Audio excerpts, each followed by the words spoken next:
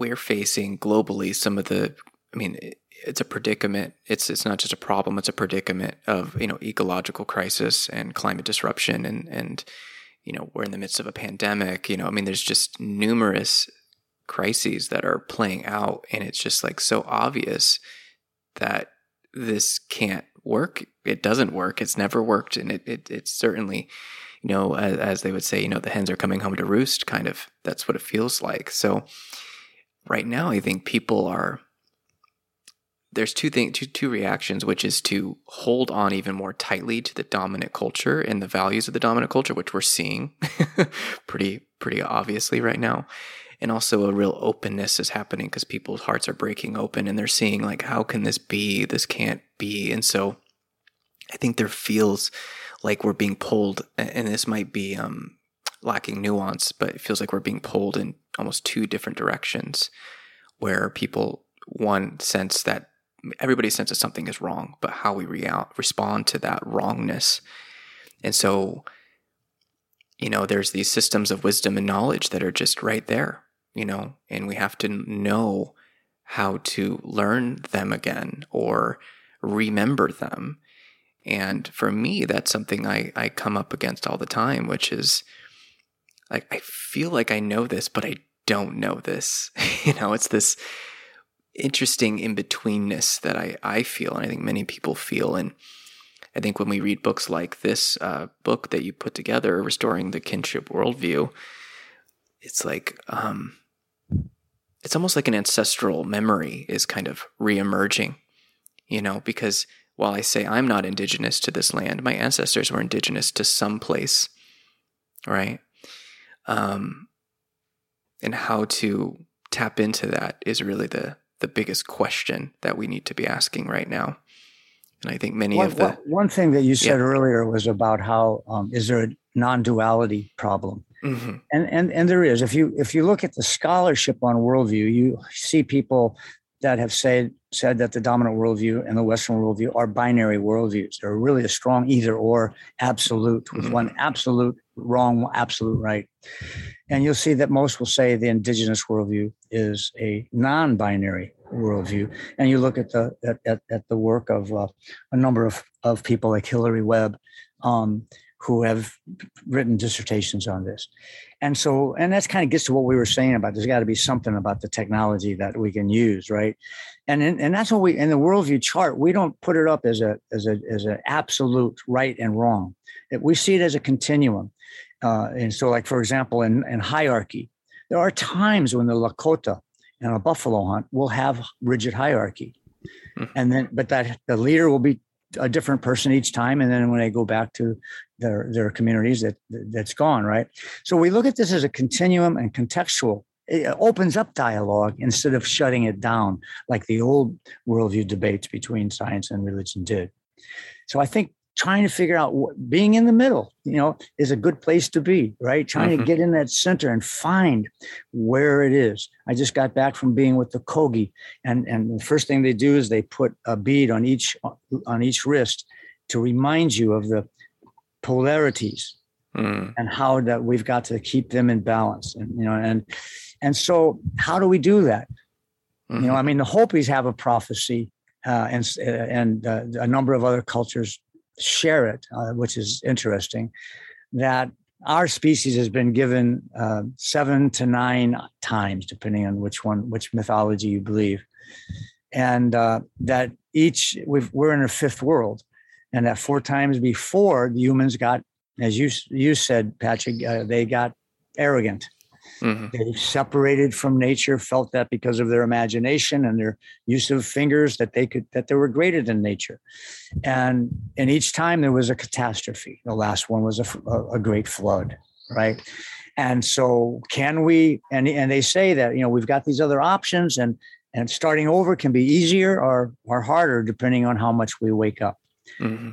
So that's not, I don't see that as a hope that we can turn things around, but the insistence that whatever we're doing is the right thing to do, regardless of the outcome, that it's going to help people rebuild. So one of the big things that the Western world has done is just to emphasize and practice disconnection, whether it's science or religion, or it's disconnecting humans from their hearts, from their bodies, from intuition, from raising it well, from, relating to others, relating to nature, this connection all over the place. And so one of the healing practices is to practice reconnecting and nature connection, immerse yourself, right? And find the ways that you can connect with whoever you're with, wherever you are. Find the oneness, whatever that is, because we're all one.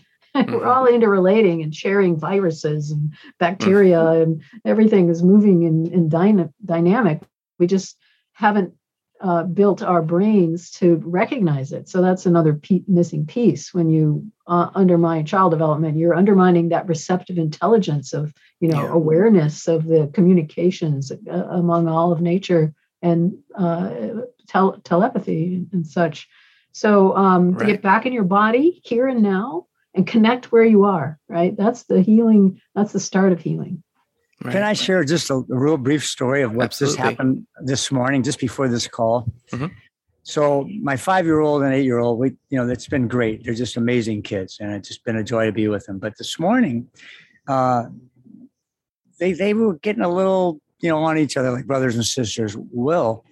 And the 8-year-old boy kind of grabbed the sandwich from the little girl and said something about, you said I could have a bite or whatever.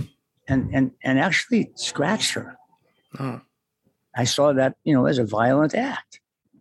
And so I went outside, and they had just discovered about an hour earlier, a giant hermit crab. It was about this big. And I was just walking across the sand. And so I went and found it and saw where it was. And I said, Rai, come here. I said, go get that little lounge chair over there. And would you sit down next to this hermit crab? And I want you to sit there and watch it and think about it and learn from it, telepathically if necessary, because by that time it had gone inside its shell.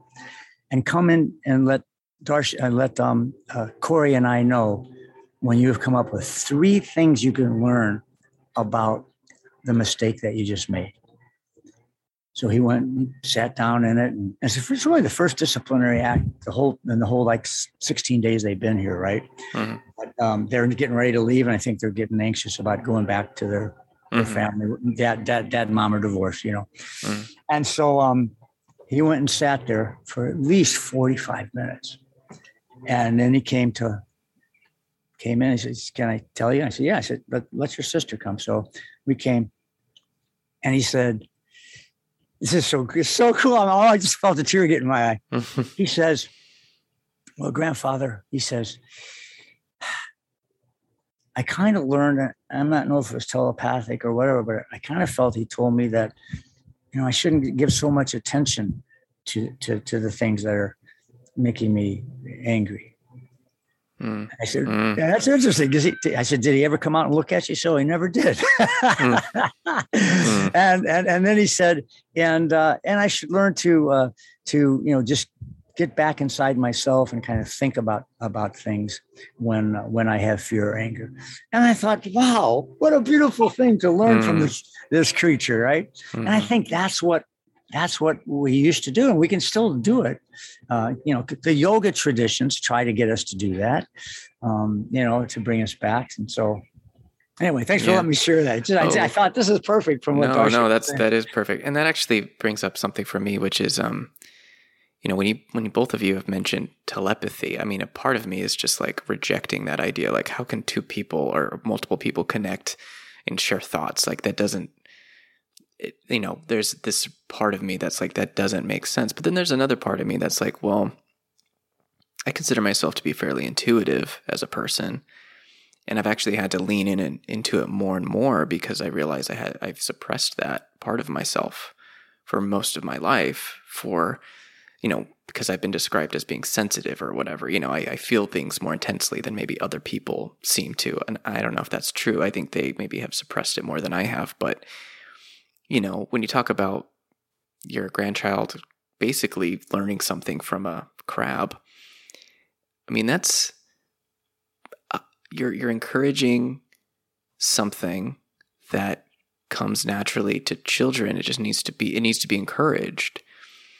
And so I just wanted to speak to that thing that came up in me, which is, telepathy sounds superstitious and weird, but also like I kind of am able to intuit things as well. So it's like, I think sometimes even the framing of how we talk about this within, say, the English language can be difficult to communicate ideas that are just obvious and very real through an indigenous an indigenous perspective. It may be very obvious through that perspective, but through a maybe more Western dominant worldview, it just feels absurd. And that tension, I think, is very, very present. And I just wanted to speak to that. Yeah. Another way to talk about it is your animal senses. We undermine the development of our animal senses when we're raised in cities and without a connection to wildness, right, in the natural world. And John Young and his colleagues have written books and have webinars about how to increase those senses. And I've used them with my college students in classes. Tamarack Song also has a bunch of different things. You play some games where one of the practices was to have a circle of people standing and one person in the middle blindfolded. And then one of the people in the circle is going to pretend to be a predator and act that out, with energy, but no sound, right? And see if the person in the center can figure out who it is that's emitting that energy. And some people, are already able to do that, but it just takes practice to get aware of the energies around you. I used to start out my classes that way, Darcia, at Northern Arizona University. I hadn't thought about this, but I did it in my methods of social studies class. I would walk into the room and I'd say, I'd like to do an experiment before we get to know each other. And I'm going to ask one person to volunteer to come up in front of the room. And I'm going to have another person volunteer to ask the entire class to look away from her, look outside the window and ignore her completely. When that person says to do that, and then when she points to the person, I want you to look to that person and send them all the loving thoughts and kind thoughts that you can give that person. And I swear, I mean, 2 or 3 years I did this for every first class. It would be something like 70, 80% correct that the person that was up there guessed. She would say, or he would say, they're looking at me. They're not looking at me. They're looking at me. They're not looking at me. Now, if that's not an example of what the word telepathy means, I don't know what it is. Right? And I could give a whole bunch of other stories, but that's just one that came to me. Sure. Yeah, I just think, again, these words can sometimes clumsily define something that, it's, whether it would be called intuition or just a sense or, whatever. There's much more to the human beings' ability to sense their environment and their connection to other beings. A lot of that's the problem of the English language, which is a noun-based language that was designed 9,000 years ago to talk about human organization. If you look at indigenous languages, they all come from the earth. They're all verb-based. They're all very difficult to concretize and pigeonhole down there. To describe a tree is 3 or 4 sentences. The calendars of the Lakota, there's 2 sentences on top to describe the month. I mean, it's a very different thing. And so it is difficult. And we have to redefine things. So if I talk about hypnosis and medical hypnosis, like I wasn't allowed by Prentice Hall to use that word for my book on emergency hypnosis. I wasn't allowed to use the word hypnosis. Now it's getting republished after 25 years, and I insist that it be used because scholars can look at the history of hypnosis, and if they're taught to get past the malarkey and the Hollywood and all that kind of stuff, we at least have something to work with, and because we're not going to learn indigenous languages, right? So it's tricky business, and I think the linguistics of worldview study, this is an important topic to have on the table. So I'm glad you brought it up. And could we call it primal awareness? You used that term before, right? So telepathy, primal awareness, animal senses.